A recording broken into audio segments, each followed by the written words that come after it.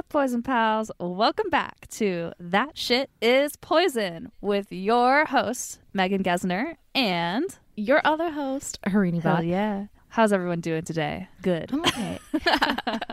Thanks for asking me, Megan. You're welcome. You're welcome. It's finally summer again, and I think, Megan, you're going to get vaccinated soon, right?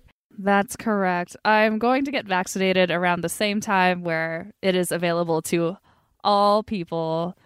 Because technically I'm in a one of the earlier phases, but the appointments were so hard to come by. So now I'm just getting it late. But you know what? Doesn't matter as long as it's happening for me. Correct. So Correct. Yeah, I'm excited. That's exciting. That is super exciting. It's so important, guys, get vaccinated so we can go back to our normal life, whatever that is. But yeah, I'm excited to actually do stuff this summer. Hopefully, fingers crossed. But yeah, the weather's been great. I just officially moved out of my apartment in San Francisco as of this morning. And it's just like time for a new chapter of life. I know. I'm excited. Does that feel surreal to be like, wow, I'm officially done with school for the rest of my life? Yeah, it feels weird. Like, it hasn't hit me just yet, but I think when I start working and I cash in that first paycheck, I think I'll be at that point. Hell yeah. Oh my God, I'm ready to not work for free. Make that shmoney. Like, I'm not working for free another day in my life. That was really painful.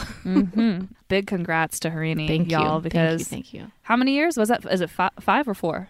Pharmacy school. 4 years of pharmacy school, and now she's a doctor. So quick applause for her. Yeah, snaps.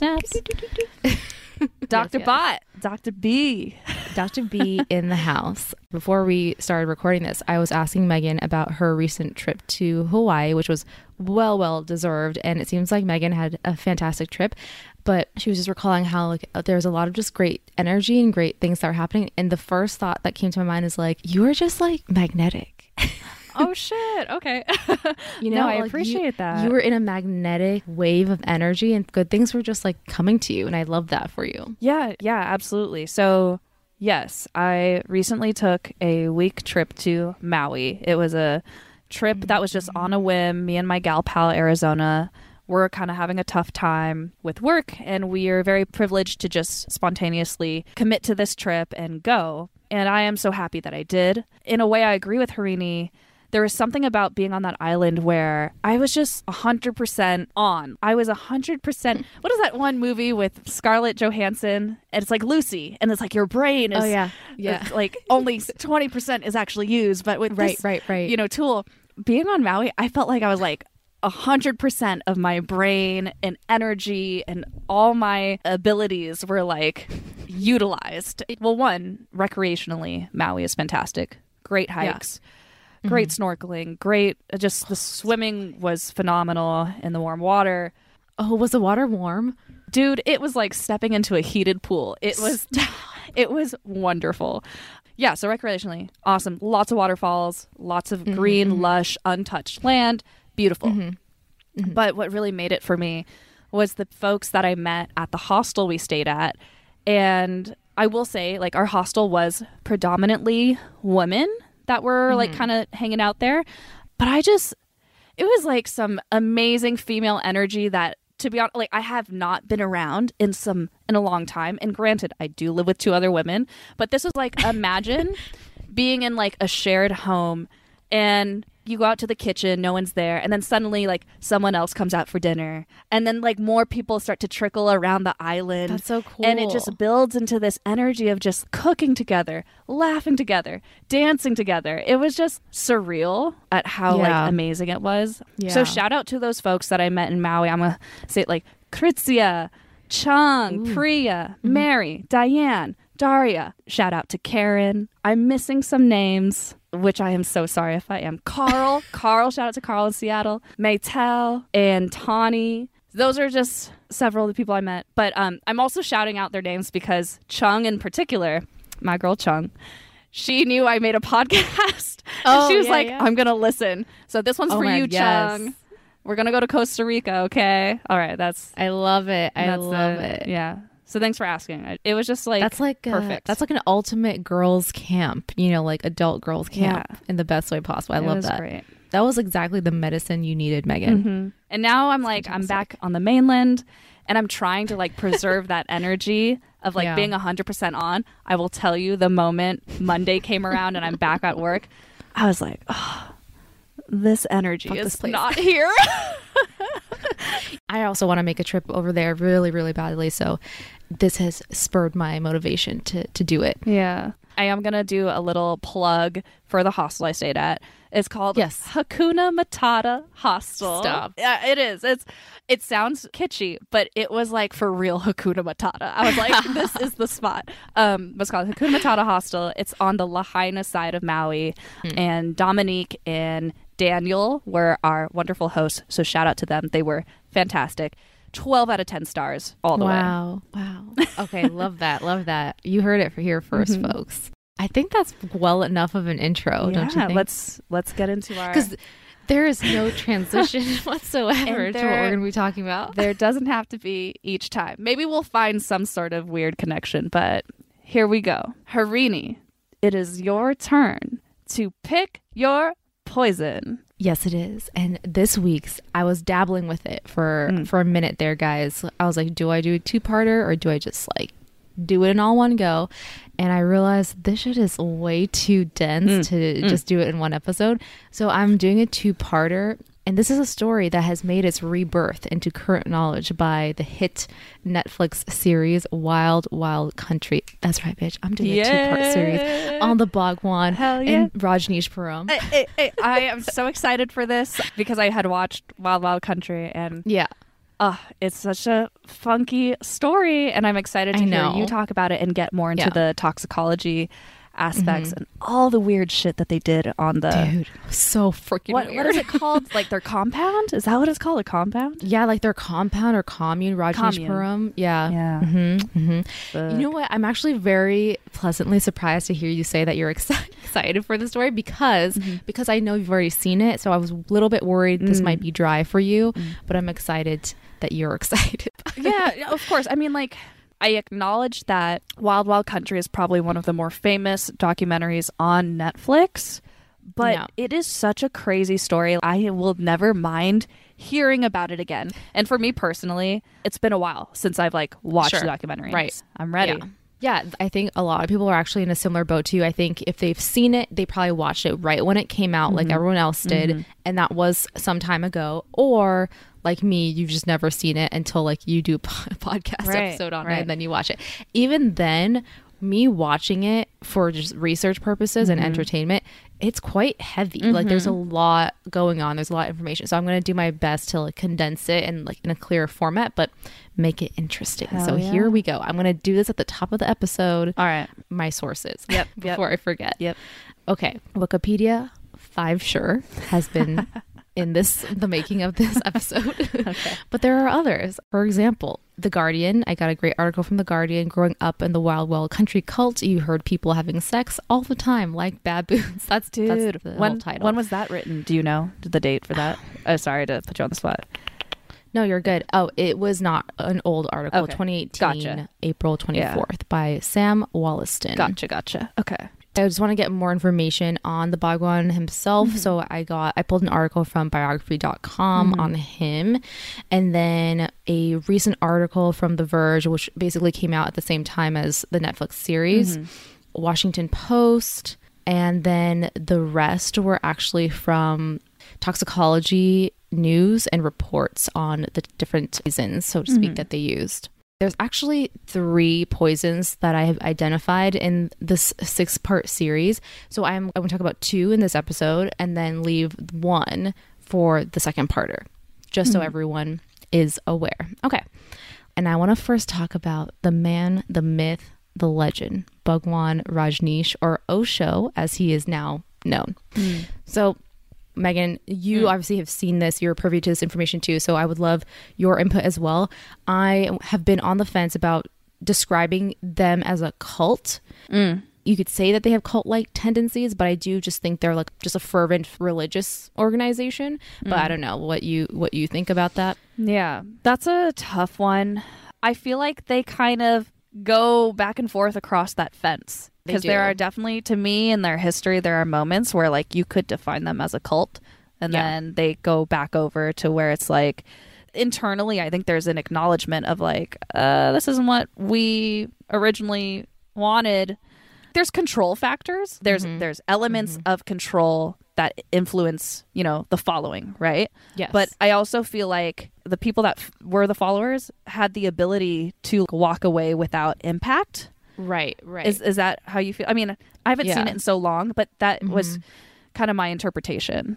Correct. Yeah. That's exactly how I felt too. Like that's why I felt it was a little bit different from the rules of the cult. It's like you could walk away freely at any time. It's not, at least to my knowledge, from what I gather from these sources and from the series, it's not like people are going to come track you down. You know, they're making you sign like NDAs and things, so you can't talk about what's going on in there. Right. Right. I have a counter question. Mm-hmm.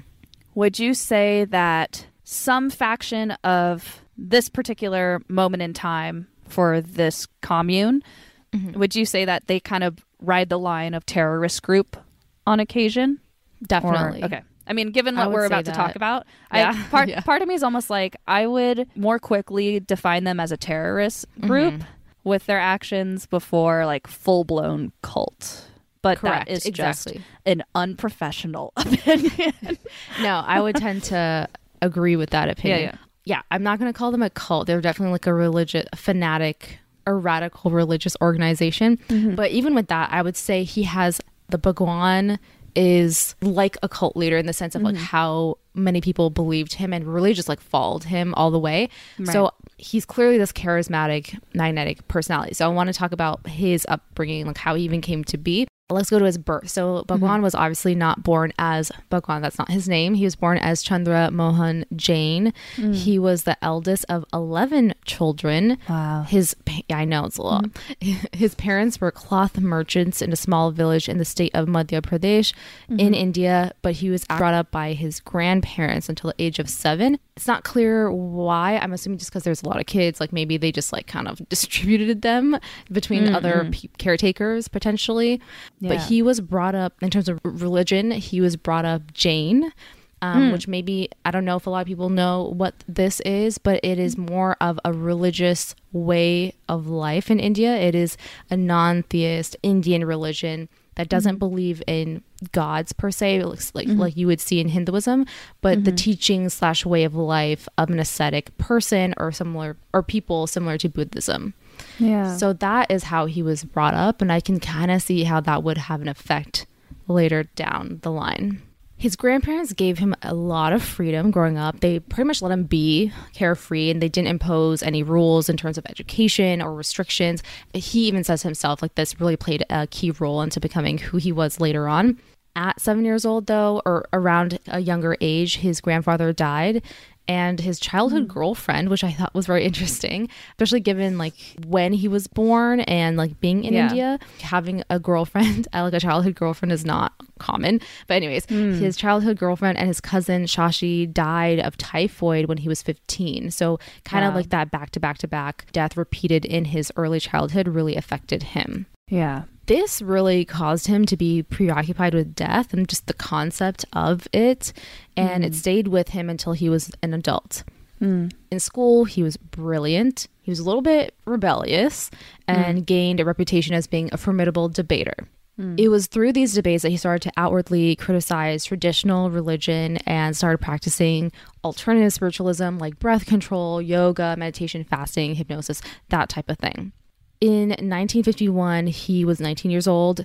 That's when he started university, but he was soon asked to not attend classes in person because he was so disruptive and argumentative. In his spare time, he started doing public speaking, and specifically public speaking about religion at his local Jain temple. And after resisting his parents' several attempts to get him married, he says he achieved enlightenment, specifically on March 21st, 1953, while sitting under a tree in a garden near his home. And that sort of kick-started his whole religious and spiritual lifestyle. Yeah. Did you find anything specifically about what he described as his enlightenment, or what that moment was, how it was achieved, or it's just like... Exactly, but it is inferred from the sources that he was getting into meditation and he was actively trying to reach this spiritual enlightenment that he's been reading in all these books and things like that. Yeah. And from what I was reading in a different article, it wasn't like and this is what a lot of people say when they say they've achieved enlightenment. It's not like you reach enlightenment and then you're just there in a constant state of enlightenment. It's almost just like a flash moment where you are enlightened and know that it is possible, and that in itself gives you a different perspective on everything else, and therefore you start teaching other people that you can achieve this different way of life. Gotcha. So eventually he gets his bachelor's in philosophy as well as his master's in the same subject. He stays on as a teacher at the Raipur Sanskrit College, but the vice chancellor asks him to transfer, citing that he was a danger to students' morality, character, and religion. It was after this that he took the name Rajneesh, which was actually a nickname from his childhood. So nothing more than that, which I thought was interesting. Yeah. So it's not like a title or something. No. But I will say the term Bhagwan in Sanskrit and like Hindi and everything else, it means God. Interesting. He started to travel all over India. Obviously, he didn't keep his tenure at this university. So he starts traveling all over India, giving lectures, criticizing socialism, Gandhi, institutional religions, etc. He described Gandhi as a masochistic reactionary who worshipped poverty. So, I mean, you can kind of get a sense that he is very controversial and very outspoken about kind of going against what other people would consider the norm. He firmly believed that India was a backwards country and needed capitalism, science, and wait for it, birth control to escape its backwardness, which I'm like, hey, when he lays that all out, I'm like, I don't disagree with that, because that's basically what he's describing is probably like Silicon Valley, honestly, like circa 2020, 2021. Yeah. You know, like he's just kind of saying a more modern approach to things that are honestly outdated. Like, I don't disagree with that. Like, up until this point, don't disagree. Maybe not the Gandhi thing, but everything else, like, sure, I'm on board. Yeah. Yes. Yeah, I'm absorbing that. And it is interesting because it's like, this is a person who essentially favored Western ideals in contrast to what the social trends were in India at the time. And it makes me think about the Om cult and Asahara, because like technically he was very future forward thinking. Right. Grand ideals towards like the future. Yeah. And typically that tends to be westernized thinking. So it's just interesting because it's like, I speak from a bias of growing up in a Western culture, and I'm like, that does sound like I would be in support of that. But I'm speaking from like 20th century. Exactly. 21st century. Exactly. So, I mean, some people just say he could be ahead of his time. I don't know. But I mean, obviously his methods down the line were not like ideal. But his bold statements gave him a loyal following of wealthy merchants and businessmen, kind of similar, like you said, to Om Shinrikyo. Yeah. They sought him out almost like a spiritual consultant, which I thought was really interesting. They would first ask for support with spiritual development in daily life and then give him donations in return, like as a form of payment. And essentially his practice snowballs from there. His following starts to really kick off, though, in 1962 when he started to host these 3 to 10 day meditation camps. In 1968, he published a lecture series titled From Sex to Superconsciousness, in which he condemned Hindu leaders by calling for more acceptance of sex, which earned him his reputation as the quote-unquote sex guru. This is something that has kind of always puzzled me as well, just being Indian and like my ancestry from India, because people will always like joke or like talk about the Kama Sutra and like blah, blah, blah, blah, right? Like you'll see a lot of depictions in Indian art history and otherwise where sex is very openly displayed as something that is very natural and, you know, almost be like a spiritual form of enlightenment.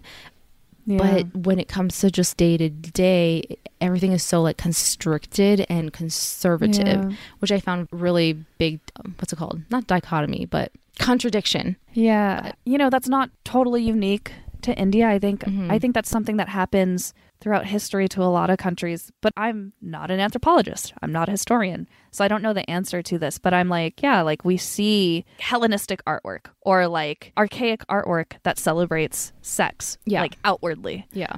And it's something that these cultures are heavily rooted in. And in a way, these cultures are still very prideful of that history, right? Right, absolutely. But at some point in time, this conservatism enters the culture, and then it changes. And so, yeah, I mean, it's interesting. It is interesting.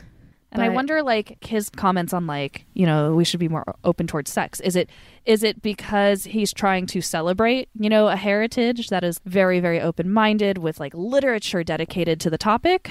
Or is it, you know, because you had mentioned the birth control thing, is he thinking, like, okay, if sex was more celebrated, then there perchance wouldn't be as much violence that can happen, like sexual violence that can happen. And then maybe if sex was less taboo, then birth control would be less taboo. You know, like those kind of go hand in hand. I think so. I don't know. That's why I'm saying, like, up until this point, I'm agreeing with him, you know. I think these are all great notions. And also, like, population control also. Just like there's, you know, a lot of the poverty is because, like, people are just having kids and, like, don't have the financial support for that. Yeah. But yeah, all of that, I agree with you, Megan.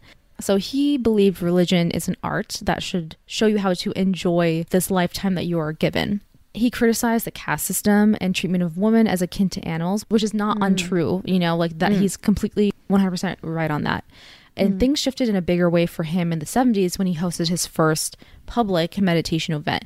And I find this very fascinating because this is way before core power and Bikram and all that shit, right? And, you know, like just the entire thought and movement of yoga. This was one of the first yoga teachings that were in the format of a public class. Like that in itself was revolutionary. Obviously nowadays, like, you don't even think twice, right?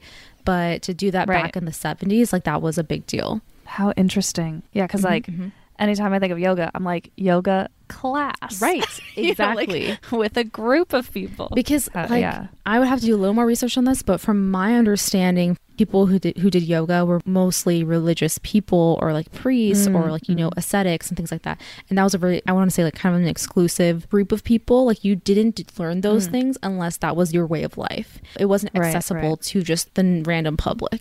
So that was a big thing to, like, blur those lines between enlightened person to just, it can be for anybody. Yeah.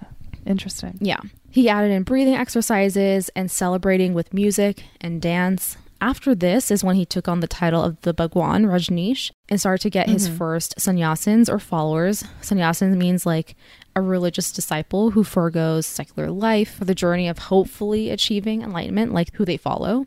But Rajneesh was clear that he did not want his sannyasins to worship him, but see him more as the sun, encouraging them all to flower. Even from, I have to say, like, myself watching the first, because there's 6 episodes of this series, watching the first like 2 and hearing more about what his whole philosophy was, even I was like, oh, this doesn't sound bad at all. Like, I kind of understand and I agree. Like, I think this is great if this is all true. His whole idea was like, I want to wake up as many people as possible to the idea that they don't have to be in this prison that they are. Like, they can broaden their mind, broaden their horizons, and we are going to create almost like a new awoke man, humankind, where like we don't see each other as other. Everyone is the same. Right. Which is great. Mid to late 70s is when he gathered enough followers and money to build his first ashram in Pune, which is still in use today. Bhagwan's methods of his religion were definitely radical. He had spiritual therapy sessions where things were more experimental. There was physical sexual aggression between participants and sexual encounters. Reports of injuries sustained during these quote-unquote therapy sessions started to come out into the press around this time. One of the members, Richard Price, he walks out one of these therapy sessions with a broken arm after being locked in a room for 8 hours with participants armed with wooden weapons. What? Yeah. And the purpose of these sessions was to achieve like, I don't know. Like, what was I know we don't know. No, okay, well, we don't know. I mean, it's like it's supposed to be like a meditative release where, and I think they touch on this a lot in the series as well. There's like different phases of their practice. It's where it's like they have a release section where they just like start yelling and like screaming like saying all kinds of expletives and whatever, just like get like the demons out of their system. And that included aggression towards each other and maybe even themselves. And then they would have, you know, an exercise phase or a dancing phase, and then they would have a phase where they're just literally silent. They're just like on the ground, quiet. Yeah, it was just part of their therapy. Gotcha. And you can see footage of their therapy sessions of these dynamic meditations. They do chaotic breathing, loud, aggressive breathing, screaming, yelling, vigorous movement. It honestly freaked me out when I was watching this in the series because it looks like they're possessed. It's very animalistic for sure. Yeah. And sort of at the same time, in comes Miss Sheila Patel. Tough titties, Sheila. My favorite line. Sheila is diabolical as it gets, but she is a strong woman. She's like even if when I was reading these sources, not all, but like some of them were coming from people who hated her. Like truly just hated her, but they will always give her the credit that she was so like strong and always stood her ground and like fought for what she believed in. Like she was not afraid of anybody. Give credit where credit's due, I guess. But anyways, so her story, she was born in Gujarat, India in 1949 and moved to the US actually at age 18, where she attended college in New Jersey. She married a white man that she met in college, but unfortunately he died quite early from cancer. And it was kind of in the mix of that is when she started to, in his passing, she sought out Bhagwan. So Sheila recalled with her family in 1969 to meet Bhagwan for the first time in his apartment in Mumbai. So this was like before he was really big. She hugs him and says she immediately burst into tears. And she, quote, says like, my whole heart melted. My life was complete. My life was fulfilled. So was her family actively following Bhagwan before she got the chance to meet him in person? Like, what is the build up to her meeting Bhagwan? Like, she already knew about him and was kind of like tuned into his practices because of her husband passing. Yeah. So basically, she doesn't say it outright, but it is heavily implied that her family already knew of Bhagwan and or saw him to be as someone like a great person, like someone they would want to follow. I think after college, she marries, does like the back and forth from India to US type of thing. And somewhere in between that, she meets Bhagwan, and actually her and her husband together, they start following him. Like they are disciples of him together. And through that, he was kind of like, after I pass, because he obviously had cancer, like, he knew it was going to pass. He's like, you should stay on here. You like mourn for me, that's fine, but you should continue your life. Your life still you have so much life ahead of you. This is giving you meaning in your life. You should stay here and be a disciple of Bhagwan full time. And that's essentially what she did. There was an instant connection to him, and I think vice versa, as we'll see later, because he never really forgot her either. I think there was like a mutual understanding there that they were very much connected. For her, seeing and meeting him was almost like love at first sight. Even though she was married, it was like a different, it's like, transcendental love, for like a god almost. It was an overwhelming feeling of love and joy, and she knew she was basically in the presence of someone very great. Sheila was part of the Pune compound and was always by Bhagwan's side. Prime Minister Indira Gandhi was not a fan of Bhagwan. And this is interesting. I mean, just for context, because for people who are listening to our past episode, Prime Minister Shastri, who passed away, the Prime Minister after that was Indira Gandhi. Indira Gandhi was not a fan of Bhagwan. They stopped issuing foreign visas to people who were specifically coming to live at the ashram. People are coming in droves from the US, like all over the world, to India just to live in this compound. Bhagwan's controversial methods raised a ton of conflict with the Indian government. At this point, the commune in Pune was hosting 30,000 visitors a year. Wow. Bhagwan's lectures shifted from what they were in the 70s, which was focusing on spiritualism, to focusing on ethnic or dirty jokes just to get a shock out of the audience. So you can kind of see his methods are shifting the more followers he gets. And that's what we see with a lot of these other cult-like things. I'm not saying this is a cult, but the original goal tends to mutate as it goes forward.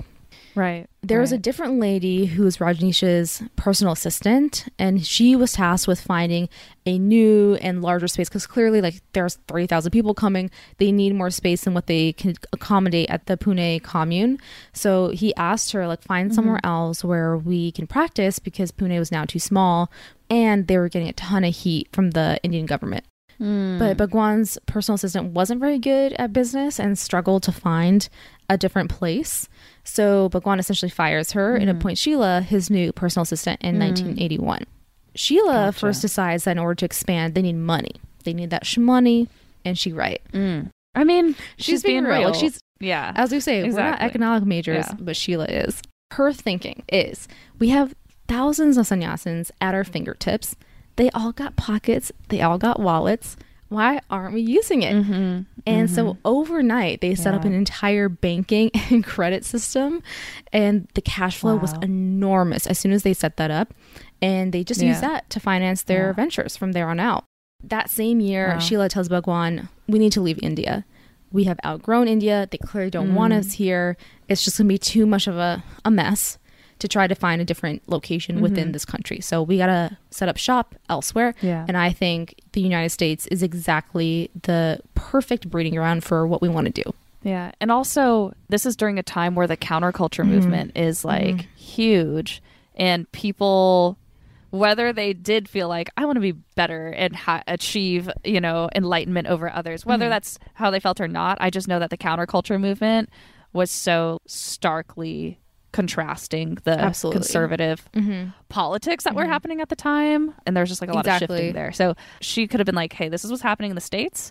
The iron is hot. Let's strike now. In July of 1981, the Rajneesh Foundation purchases the 64,000-acre Big Muddy Ranch in Wasco County, Oregon, to start their Rajneeshpuram commune. Oregon. Yeah. Poor Oregon. They have no idea. Or more poor Wasco County. They don't know.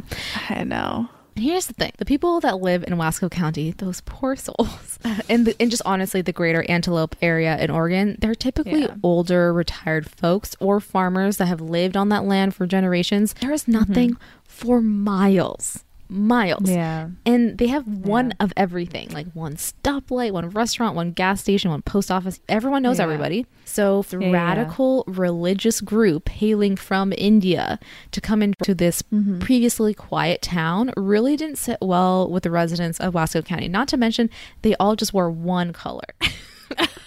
I know. Was it that orange? Is the most disturbing thing to me. Just the hilarious. Maroon, like that red maroon. Oh yeah, it's like a maroonish. Yeah. Yeah. That is. But I mean, like, that's fucking why they chose that area, because it's like, there's nothing. There's nothing there. And they had the opportunity to expand as much as possible. Yeah. And cheap land. Yeah, totally. So, you know, it was ripe for the picking.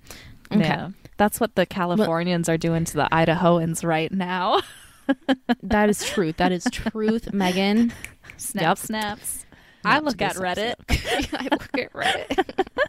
Yeah, so when the residents of Wasco got interviewed in this series, they recall how they just see massive trucks driving into the ranch area with lumber, hauling entire mobile homes, and the people were all wearing this maroon garb. The sannyasis that followed Bhagwan and Sheila to Oregon all had previous trades and jobs, but they were put to use in this new commune in Oregon. They made them build homes, facilities, bathrooms, etc., anything that they might need in their new little city, even though the residents around them did not know that that was their goal.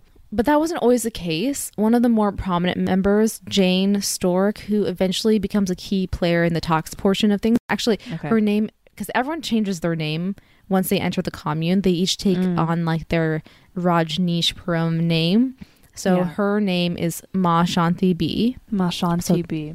She becomes one of Sheila's closest confidants and is in her inner circle eventually by the end of these things. Gotcha. She had a full-on profession. I tried to figure out what that was, but I could not find it. But when they came in, she basically said like, oh, I did this for a living, blah, blah, blah, blah. And then they're like, oh, cool, you can work cleaning the bathrooms, which of course was like nothing related to what she did before. And she was like, oh, okay.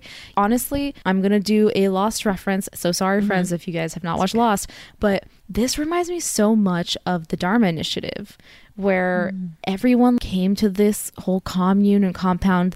It was all about building a better life, being sustainable, eco-friendly, farming the land, and doing scientific groundbreaking research. And you're really going to be part of something, like making a difference.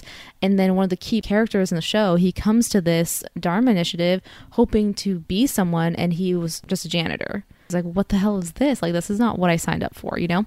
But anyways, I digress. Point being, everyone had a job to do, even if it wasn't the most glamorous thing.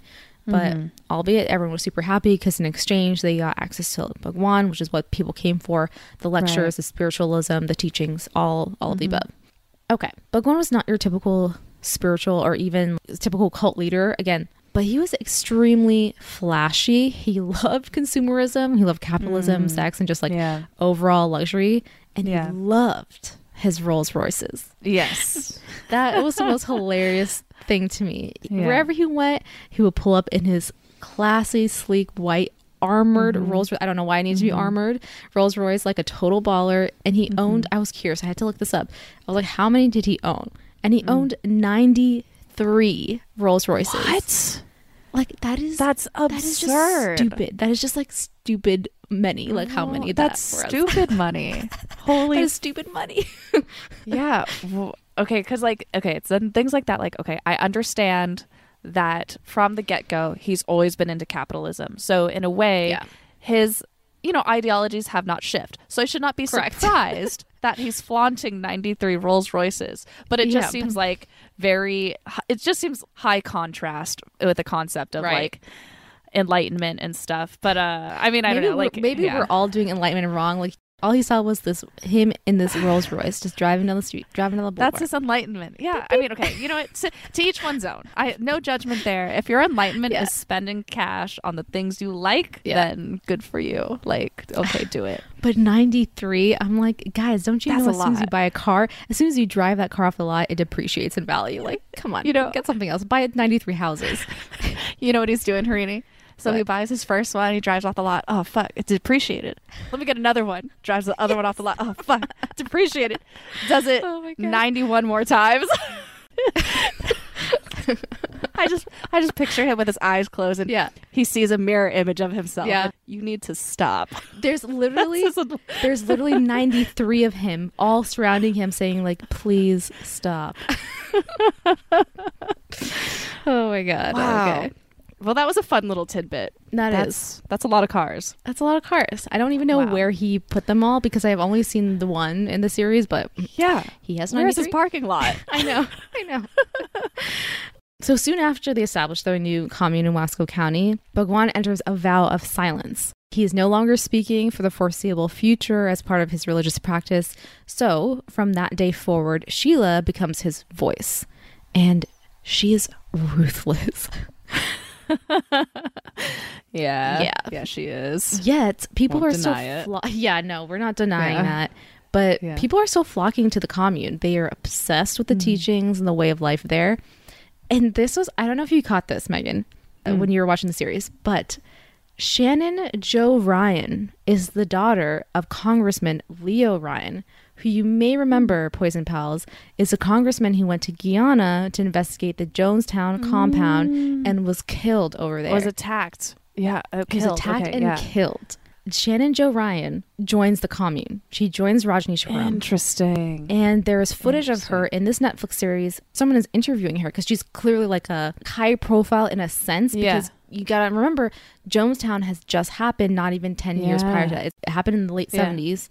So it's not that long ago that this whole thing happened. So the United States as a whole has their ears perked way up for any kind of cult-like activity because they don't want that shit to happen again. Yeah. That's so interesting. Right? I'd love to know her like psychology and how that events and her father. It's her father, right? It's her father, yeah. How that impacted her life to join this Rajneeshi thing. I kind of understand if like it was her uncle. It's like, this is her dad who died, right? Like that's a pretty tragic way to pass.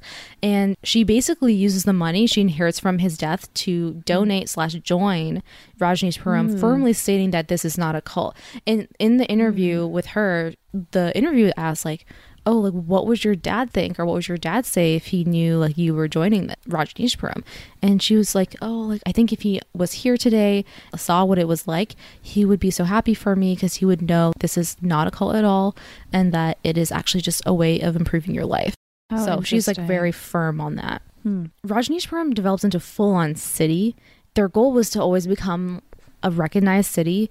They eventually wanted to become a full-on state and just like kind of gather more cities and become this whole group and organization, right? This was a big part of the series is their politics with the current residents of Wasco County. I'm not going to get into all the politics of what went on since this is like more the Talks True Crime aspect of things. But one thing I thought was random but very interesting was one of the key people on the Wasco resident side fighting to shut down Rajneeshpuram was a man named Bill Bowerman, probably better known as the creator of the Nike brand. Oh, yeah. Didn't they mention that in They did. the show? Yeah. Yeah, they did. I do recall.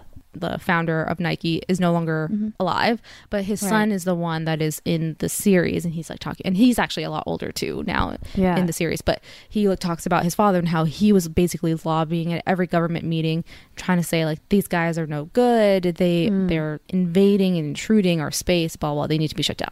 So the residents of Wasco County form a group called the Thousand Friends of Oregon, whose sole purpose is to stand their ground against these radical religious intruders who are threatening their peace and their quiet and safety of their land.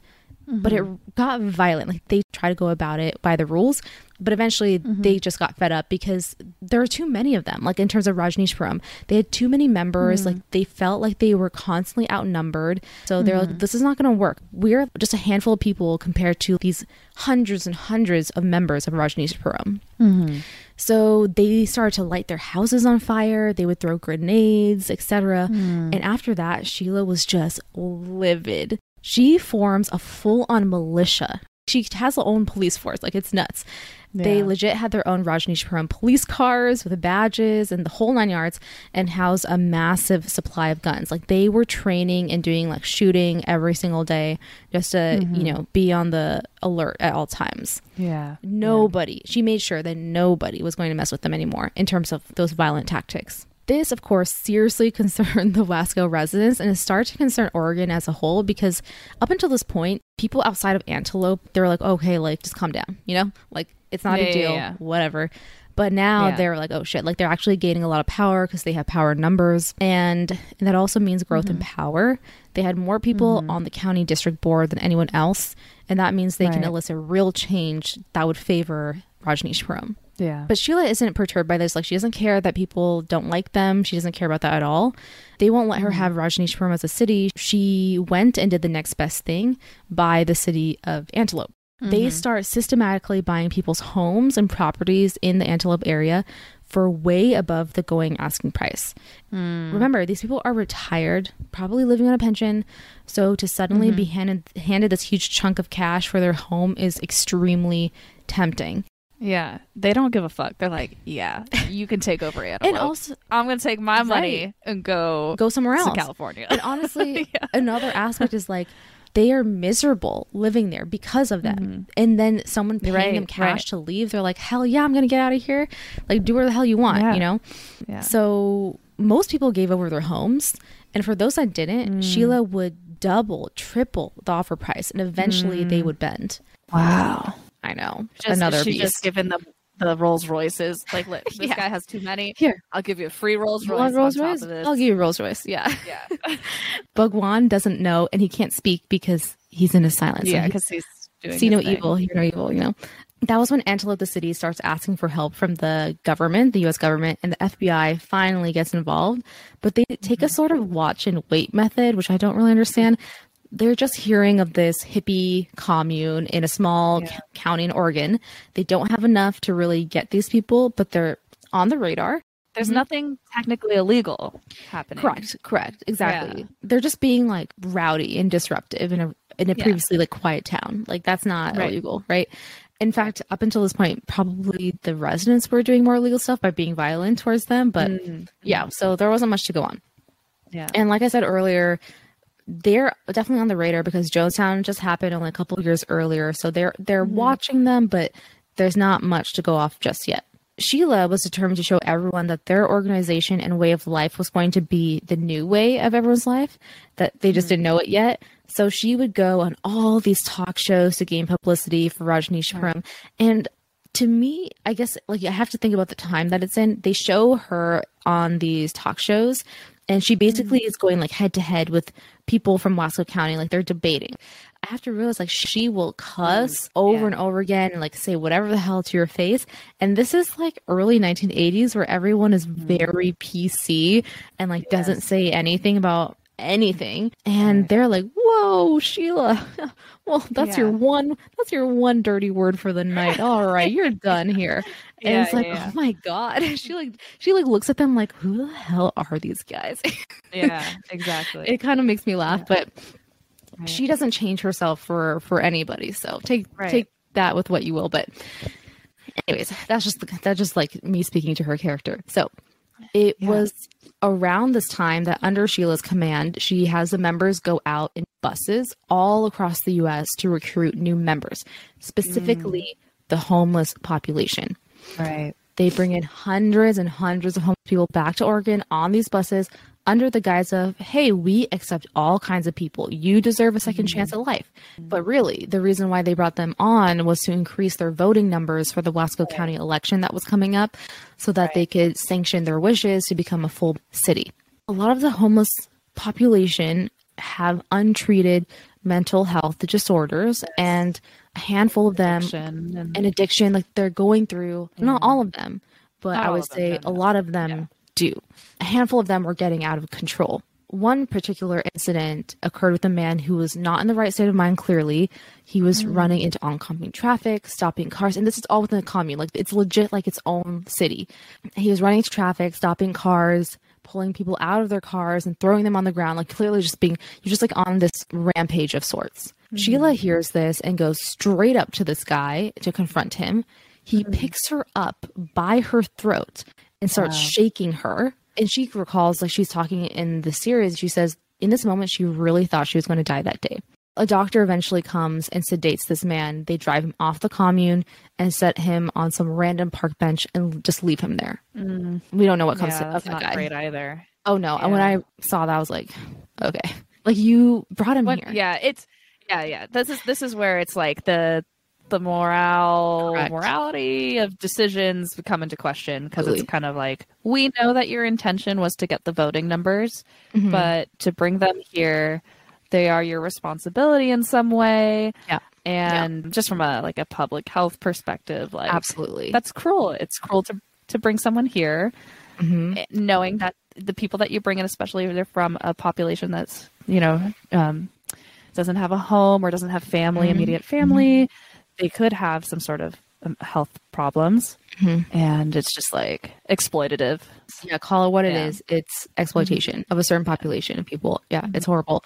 And after that, it gets worse. After that, Sheila orders for Haldol, which is an antipsychotic, to be put into the beer that was being served to the homeless people, because that was part of the draw for this population. And like, this was part of the marketing and advertising. This was the script that the members would say when they would go out to literally all across the US to bring these people back. They would say, we'll give you free shelter, food, you'll gain spiritual wellness, and 2 free beers a day, which they most definitely did not miss. And I want to clarify that in the Netflix series, Jane Stork, again, Ma Shanti B, says they put the sedative Haldol in their beer. Haldol is not a sedative. I want to get that very clear. It is not a sedative. It is an antipsychotic medication, of which sedation is a side effect. How do you spell that word? Haldol? It's Haldol. Sometimes it helps for me to know how to spell it to understand the pronunciation. Yeah. I hear you saying Haldol, but to me, I'm hearing Haldol, and I'm correct. Like, why is it? You know what I mean? Like, it sounds like hell, and then doll sounds like, what's the spelling? That's just my simple brain working. But no, you're good. Interesting. So it's an antipsychotic with a sedation as a side effect. Okay. Yeah. So Haldol is the brand name. Haloperidol is the generic name. Outside of drugging homeless people that you brought to a commune for exploitative purposes, what would you use Haldol for? Like, what type of clientele are you going to use it for? I will get into that in the 12th section. But that is a great question. I will cover that. But I did want to make that distinction, because I was kind of getting the sense that a lot of things are watered down. And I don't mean that in the sense like they were not telling the truth. I think Sheila and these bigger people in the commune were telling people like, oh, it's just a sedative, like they'll be okay. Kind of like in that way, not really telling them the full scope of what they're actually doing. Suffice to say, these people did not know that they were being drugged. Not all of these people had mental health disorders either. And this is very critical. I will talk more in the talk section as to what effect psychotics can have on a person who does not have a diagnosis or even undiagnosed mental health disorder, but it is not good. So that was one thing. This is kind of similar to the episode with Hitler and his doctor, because at this point, like I said, Bhagwan takes a full step back. He doesn't really attend lectures as much, spiritual gatherings, etc. He kind of keeps to his home and just sort of meditates, continues his silence. The only person he spoke to was Sheila, and it sort of became this ritual that every evening she would get driven to his home, speak with him behind closed doors, drive back to her home, and tell everyone stories. And this is what Ma Shanti says, tell us stories about what Bhagwan told her, which was usually what they were supposed to do next. Whether or not that's exactly what Bhagwan said, we'll never know, you know? Yeah. But we all know that Sheila is shrewd enough to manipulate when she needs to. But the other person who was very close to Bhagwan was his doctor, Dr. George Meredith, or by his Rajneeshpuram name, Devaraj. There were other events going on at the time that made Sheila completely paranoid, but I will kind of talk about that in the second parter. But just know there were simultaneous events going on that made her extra paranoid about the commune, the people, the members, and then Bhagwan himself even. Got it. She was very protective of her relationship with Bhagwan, and I personally think enjoyed knowing that she was the sole communicator, that she was the main person to have access to this godlike human. And the idea of sharing that access with even his doctor did not sit right with her. Yeah. She didn't trust Devaraj at all, so she started bugging Bhagwan's entire home, including the land surrounding his large estate inside the compound. And I thought this was interesting, but the FBI confirmed in the series this is the largest wiretapping case in U.S. history. Wow. Yeah, she goes all the way. I know. And like I said, they probably talk about it in the show, but I have to ask because I forgot. It's interesting that like she's so devoted to Bhagwan, but like you see there's a shift because of her paranoia. This devotion turns into obsession and almost like distrust. And it's weird to see out of her power, there's a following who does her bidding, because she's clearly not bugging someone's house, because she got help. Yeah. I should actually talk about that because that brings up a good point. So basically at this point they have a ton of money, clearly. So Bhagwan kind of has many acres of land just to himself and with his house and all the things, right? And then Sheila kind of has something similar. They called it Jesus Grove is where she lived. And she had 10 or 11 people that lived in the house with her. Like Ma Shanti B describes it well in the series where she says, like, it's not that I stopped following Bhagwan or stopped my devotion to Bhagwan, but it was sort of replaced by being more devoted to Sheila because of just the proximity I had to her, because Bhagwan started to go more into the shadows and do like his own thing. So they just directed that love and devotion to her because she was immediately there and like was the voice of Bhagwan, right? So it kind of makes sense. So she had like this really core-knit group of people that did her bidding and like obviously helped all this other stuff. So she had her inner circle of people listen day in and day out to these cassette tapes of audio. And they picked up with this audio that the doctor was giving him opioids and like other substances. But at Bhagwan's request, Bhagwan was so pure and naturally already, high on a transcendental level that giving his body drugs would be a desecration to his body and his mind. Yeah. She was also under the impression that at this rate, Devaraj, the doctor, was going to kill Bhagwan, like overdose him or like something like that. So she hatched a plan with her inner circle to assassinate Dr. George Meredith, aka Devaraj.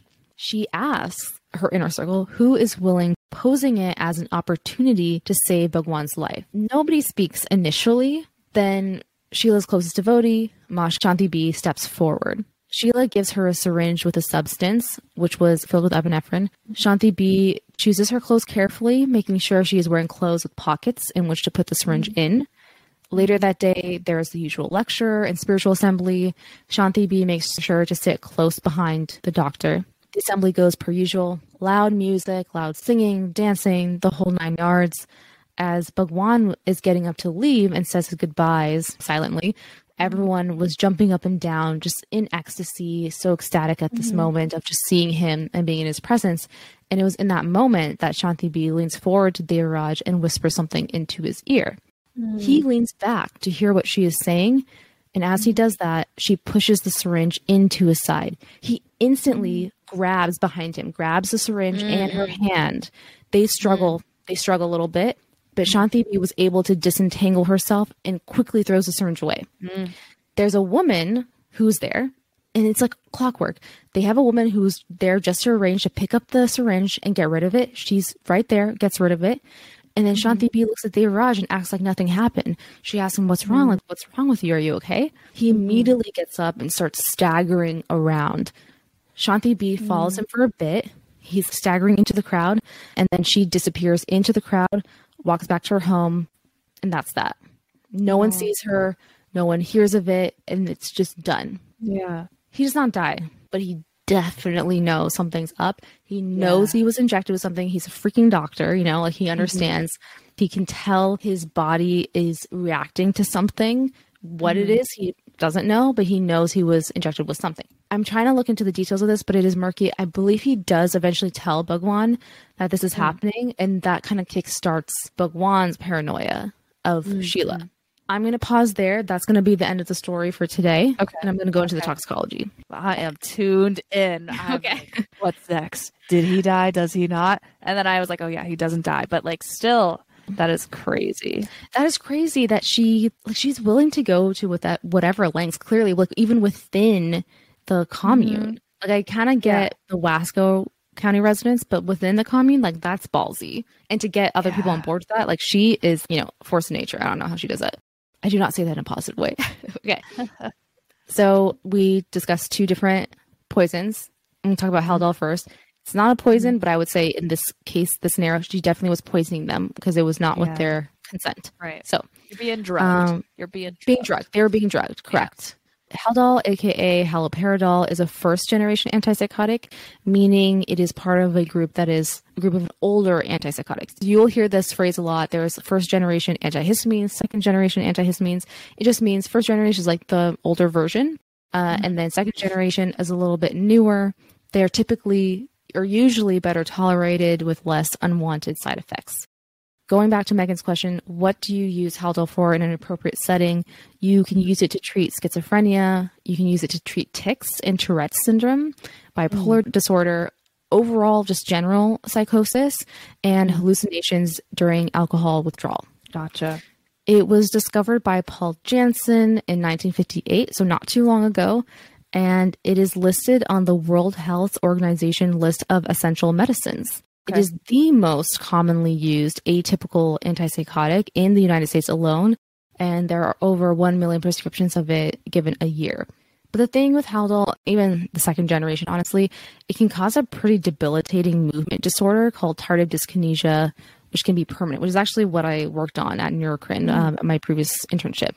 They have the only drug out there that can help with tardive dyskinesia, which is so unfortunate because for people that do have psychosis or do need to be on these antipsychotics, you already have this underlying issue that you're trying to better yourself with or trying to treat. And then you get this really horrible side effect as part of this medication that you kind of have to be on. And the best way I can describe tardive dyskinesia is it's very similar to Parkinson's. It's a movement disorder. And in many ways, for that reason, you should not be giving it to people who have Parkinson's disease as well. I see. And this makes sense because the primary mechanism of action is by blocking dopamine receptors. And a lack of dopamine causes movement disorders that you can see in Parkinson's. It also has antihistamine, anticholinergic, and anti-noradrenergic effects, which is what we would just call, I'm not going to go into all of that, but it basically just means it's a dirty drug. The primary mechanism is it's supposed to block dopamine, but it also hits a lot of other areas and other receptors, which is where those unwanted side effects come from. So it's not a very clean, precise drug, unfortunately. So the side effects of that are the movement disorders. So there's various types of movement disorders you can get, not just tardive dyskinesia. You can get Parkinsonism, akathisia, and those are all different types of movement disorders, basically. Sedation, which is what was kind of alluded to in this series. Weight gain, probably the most common issues that you might see. And giving Haldol to people who don't need it, like how we have seen in this Rajneeshpuram compound, can have debilitating side effects. Antipsychotics can cause the very symptoms that they relieve in patients who don't have an underlying mental health disorder. So they can cause depression, OCD or obsessive compulsive disorder, anxiety, poor cognition, agitation, mania, insomnia, and abnormal movements. Yeah. So it's really, really sad that this was happening.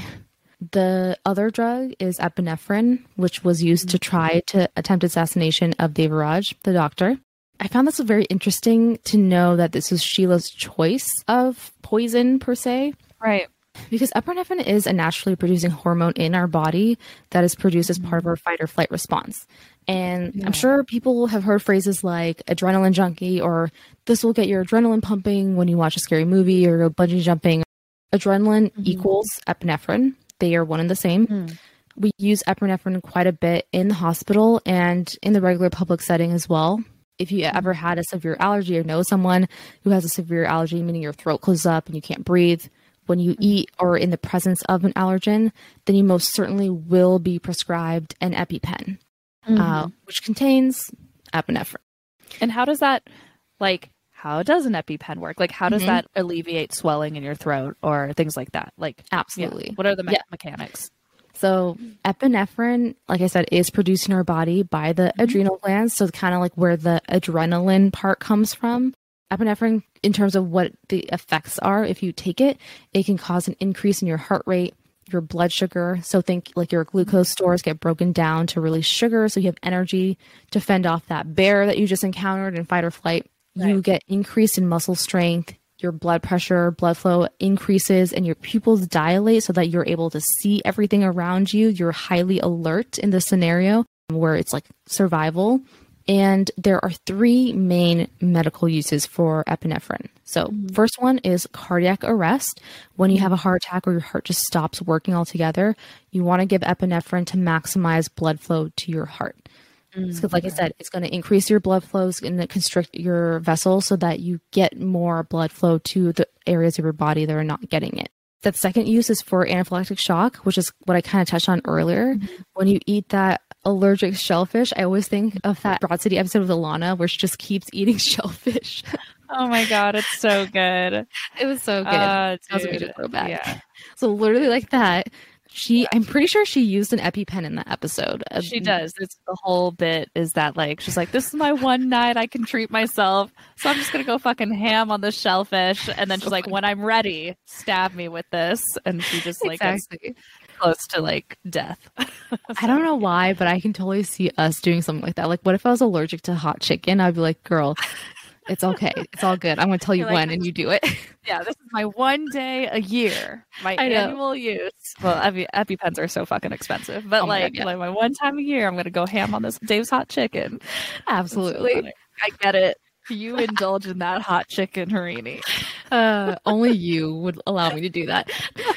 That's what thank you kindly. That's what friends do. That's what a true friend does. Okay. In that scenario, your heart isn't able to pump enough blood through your entire body due to that allergic reaction, and vasodilation happens. Your blood vessels just kind of go limp. I hate this word, but it goes flaccid. And so then the epinephrine will increase that blood pressure and therefore blood flow. Like it's going to go back to normal. This is a PSA. Like I think it's a good time for a pro tip PSA for Good Samaritans. And I'm not just saying Good Samaritans. If there's someone who is having an emergency out in public and you help them, you're literally called, that's a clinical term, you're a Good Samaritan. Yeah. If you are around someone who's having an anaphylactic reaction, and this could be anything, but I'm going to use anaphylactic reaction as the scenario because that's what we're talking about. You should always ask for permission first before helping them. And the reason for that is if they did not want your help and you help them, you could get sued afterwards. That's just the legality of the situation. Yeah. So you always want to try to get verbal consent from them first. If it's a situation where they're unconscious or not able to give you consent, that whole legality gets waived. You can help them. It's okay. Yeah. Okay. Just so people are aware of that. Yeah. That's a good tip. There's a movie that's like coming to my brain where that happens, where it's a comedy where some guy is like, some random dude is in trouble. And then the protagonist of the film saves him. But then later he's in court and he's like, oh, it's the Incredibles. It's the Incredibles. Oh. Remember? Where like Mr. Incredible is like, I saved your life. What happens is Mr. Incredible's in the building, or like he's witnessing a guy about to like jump and end his life. You remember that? Yeah. And then he like runs through one building and catches the guy falling on the next building, and he's sued because he like broke the guy's neck or something, but he didn't. The guy's like, I didn't want you to Die. save me. Yeah, it's absurd. I do remember that. I do remember that. Exactly. So like you can't just go around like saving people's lives, but you need permission first. Okay. I told you like getting sued is America's favorite pastime, so you don't want to do that. So if someone is, let's just say they're having the reaction, they give you the permission, grab their EpiPen. Usually they should have it with them. If they don't, like, well, God help you, you know, but usually they should have their EpiPen with them. Grab the EpiPen. There are instructions on, if they don't have it in the box, there's definitely instructions on the box, or there will be instructions on the actual pen. It's very, very easy what to do. Basically uncap it, do a little twist, and then just fucking stab them anywhere on the meat of their thigh. Okay, I thought so. I was like, it's going to be the thigh, right? Like, correct. Like, I think a lot of people's understanding of EpiPens come from Pulp Fiction, and I'm like, technically, it's supposed to be in the thigh, but I guess you could stab them right in the sternum through to their heart. If you, I suppose if you want to be drama, like, sure. Yeah. Don't want to wait for it to kick in, call 911 immediately. And that's because the half-life of epinephrine is very short, so the side effects are immediate. They may look fine or appear to look fine, but the effects are temporary, so they need to go to the hospital, always. The third scenario for using epinephrine is asthma attacks, or when you have intense shortness of breath or wheezing, and that can also happen in an anaphylactic reaction. So inhaling small doses of epinephrine can cause short-term relief by relaxing the airways. That's one of the effects it can do in your lungs to allow you to breathe better. With all of that in mind, what happens if you give epinephrine to someone who doesn't need it, aka Dr. Devaraj? So you may have gathered that we only use epinephrine in very specific, extreme life or death scenarios. So giving it to someone who's just chilling next to you in a spiritual wellness retreat lecture is probably like no bueno. So in Shanti B. Sitch, with her giving it to Dr. Devaraj, the concept was that injecting him with epinephrine would dangerously raise his blood pressure. Because when you quickly elevate your blood pressure like that without needing it, in other words, you're already at a baseline healthy blood pressure. Because you have to remember, part of the reason why we give epinephrine in all the scenarios I just listed, you have vasodilation of your vessels. Meaning, again, like everything is flaccid, your blood pressure is dropping considerably, and that can also cause you to flatline as well and die. So you want to get your BP up really quick, really fast, even if it's just like kind of like a shock to your system, because it's adrenaline. You're in shock, you're in fight or flight, so it gets everything going right away. So when your blood pressure is really low, that's an okay scenario to give it, because your baseline is very low. It's not normal.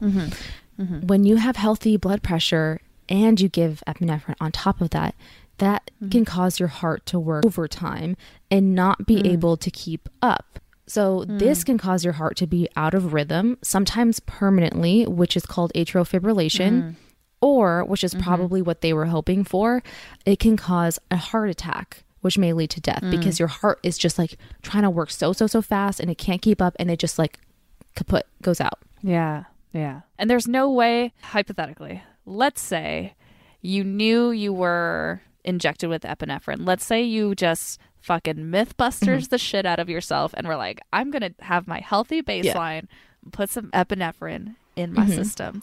So you know the potential circumstances, you know your heart's gonna go boom boom boom boom boom, blood pressure's up. Psychologically, this is just a silly question, but I want to ask it. With your brain knowing all this, could you potentially talk yourself into combating that epinephrine spike itself? Like, okay, we need to balance out this epinephrine, so we're going to release whatever we need to balance that out. As opposed to someone who got injected unknowingly, because you don't know what's going on, you don't have that inner talk. You don't have that like control per se. Right. But I don't know if that's how that works. Yeah, you know yeah, what I'm saying? Like, I don't know if that's how the body works. You know what? I say anything is possible. Anything. You know, like I am on the side of the dreamers. Yeah, me too. Like no, but like for real though, I do think honestly like that could happen. Like I don't see why not. If you're just like kind of experimenting with yourself with tiny doses, like you're incrementally trying to increase it and kind of see like where your threshold is at, I wouldn't say no. You know, like I don't know if that's been done before. I'd have to look more into it, but I don't know how much you can control exogenous epinephrine that is not already naturally created in your body. But I'm curious. It's the same thing that we Right. create on our own. So I don't see how you can't just bring it down on your own. Question. Oh, no. So don't self-experiment. Maybe we could all Google search together and see if we can find something.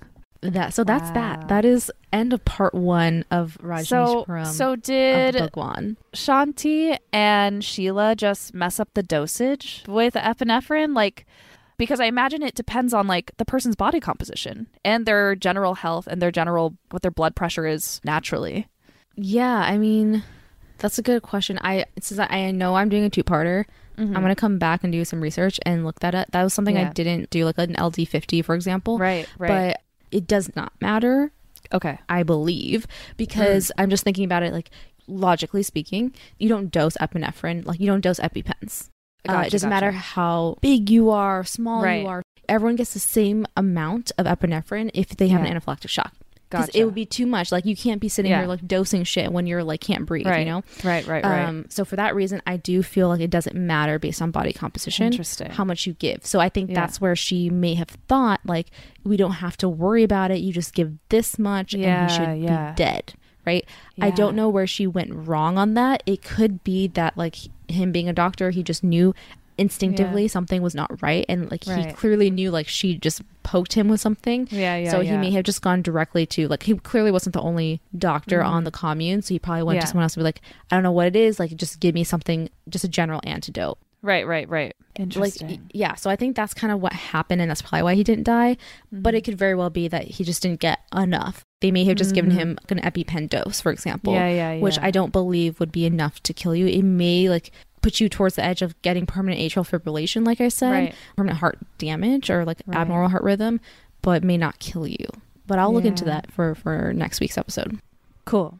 Very interesting. It's always interesting to have a tox discussion about what we consider like medicine, but it's like this concept of this is what you had said in our very first episode or like our first couple episodes, which is anything could be a poison. Yeah. So even if we see this as like a positive in the healthcare world, like it's a medicine that is used by the CDC, blah, blah, blah, like it can still have detrimental effects depending on how you use it. And how much you use. So it's just very fascinating because like it's not what we would consider our traditional poison.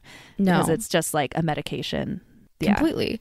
I think that's what fascinates me the most about the epinephrine portion, because I'm like, really, like, this is what Sheila chose, and I want to know what's going on in her mind when she chose that. Like, did she want it to be like a subtle thing where he just like died of a heart attack?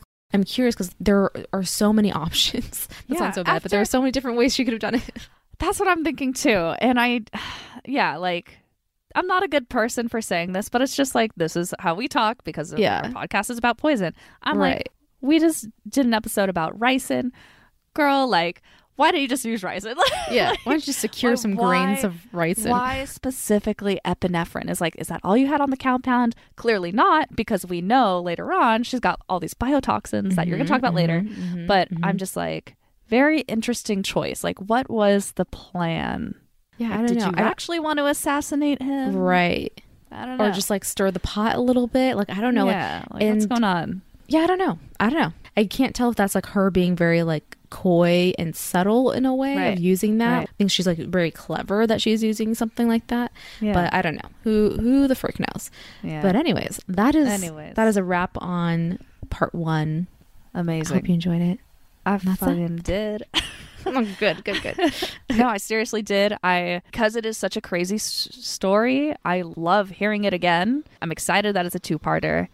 And genuinely loved the talks aspect because of all the reasons I just discussed. Awesome. Thank you for taking this on, because I know it's a lot. I know. Yeah. Oh, God. Oof. But, all right, since we're entering our anecdotes, I was thinking, like, should I save this for the second episode? But I'm just going to say it now. Yeah, please. Unless someone has already recommended it. Now that you've finished Wild Wild Country, you need to watch the Documentary Now spoof of it. Have you seen that at all? Dude, okay. Documentary Now. Originally, it was like Bill Hader and Fred Armisen and stuff like that. But it's like a whole spoof series that used to be on IFC. Uh-huh. And it just spoofs like famous documentaries. So season 3, their first episode is called Batshit Valley. and it is hilarious. So now that you've seen Wild and Country, like, I would encourage you to immediately watch this episode, Batshit Valley, and Owen Wilson plays Rajneesh, the Bhagwan. It is hilarious. Wait, how have I not heard of this whole like concept before? That is freaking phenomenal. I'm excited. I think you'll pee your pants. Okay. Where can I procure this I believe delicious it's content? on Netflix. Okay. Documentary Now is what it's called. Yeah, let me check. I think I might actually watch that as like my bedtime. Do it. It's a short one. Show. Like, they're not long. Oh, perfect. Netflix. Yes. Okay. Awesome. I'm watching this as soon as we end this. Amazing. Okay, great. Was that your anecdote? Partially. My anecdote, real quick, because you told the story today. That was my recommendation to you. But my anecdote is my sister is currently down in San Diego visiting. She is in my bedroom as I record. What's up, Manira? She is a devoted listenee. Oh yeah, she put the shaka up. That's what it's called apparently, because now I just came from the island. So anyway, yes, Manira, thanks for coming and visit me. I love you, sister. That's my anecdote. I love, honestly, Megan, when you I thought you'd say she's a devotee of Rajneesh, Bhagwan Rajneesh, and I was like, whoa, that took a big turn. And she's been cool listening to us talk about it this whole time. I know, just talking trash, mad trash. No, I love that. We love she's you, a devotee to That Shit Is Poison. Yes, so she is. She is she's the OG Poison pal. My anecdote is I just finished my PharmD. Like, I'm done. That is my anecdote. I don't know why I just glossed over that in my brain, but I finally graduated. It's been 4 years. I got my doctorate and I'm super stoked about that. Just a lot of like changes happening. Moved out of my apartment that has served me so goddamn well for the last 3 years. It was very emotional, but it was like one of those things where it was like happy tears, like I was leaving it and I was like, SF has been on its best behavior for me in this last week. It really just showed me a great time in my last few days, and I was so happy, like driving away, being happy in the uncertainty. Like, even though things are really just like ungrounded right now and things are so up in the air, like I'm finding a lot of peace and ease. On to the next great thing. I'm so excited. So that is my anecdote. Chapter closed. Yes, chapter closed. And that's awesome. Like, I'm happy for what it was and it served me well, and I'm ready for the next. I'm so happy and excited for you, Harita. I'm ready to watch you in your next stage of life. Like, whew, Poison Pals, you have witnessed a journey. And you have been truly a part of that journey, so we appreciate you. And so that's a wrap on this episode. Thanks, guys, so much for listening once again to our nonsensical chatting. We love doing it with you guys. If you want to know more about these episodes, I feel like we don't talk about it enough, but you can always follow us on Instagram. We post a lot of content on there, but the episodes at That Shit Is Poison on Instagram, That Shit's Poison on Twitter. If you want to email us stuff, like just say hi, or you got a story you want us to do, email us at thatshitispoison. And most importantly, don't forget to rate and review, guys. We really, really appreciate it. Yeah, take it away, Harini. This is your episode. Don't risk it for that maroon shirt biscuit. Fuck yeah, dude. Like I'm down with that, to be honest. That's great. Oh, that was like I just went with the first thing that popped in my head. I was like, this sounds stupid, but whatever. We're going perfect with it. I'll never look at a maroon shirt the same way again. Yeah. Throw all that shit away now. You're in a cult. All right. Thanks so much, guys. We appreciate you, and see you next time. Bye. Peace.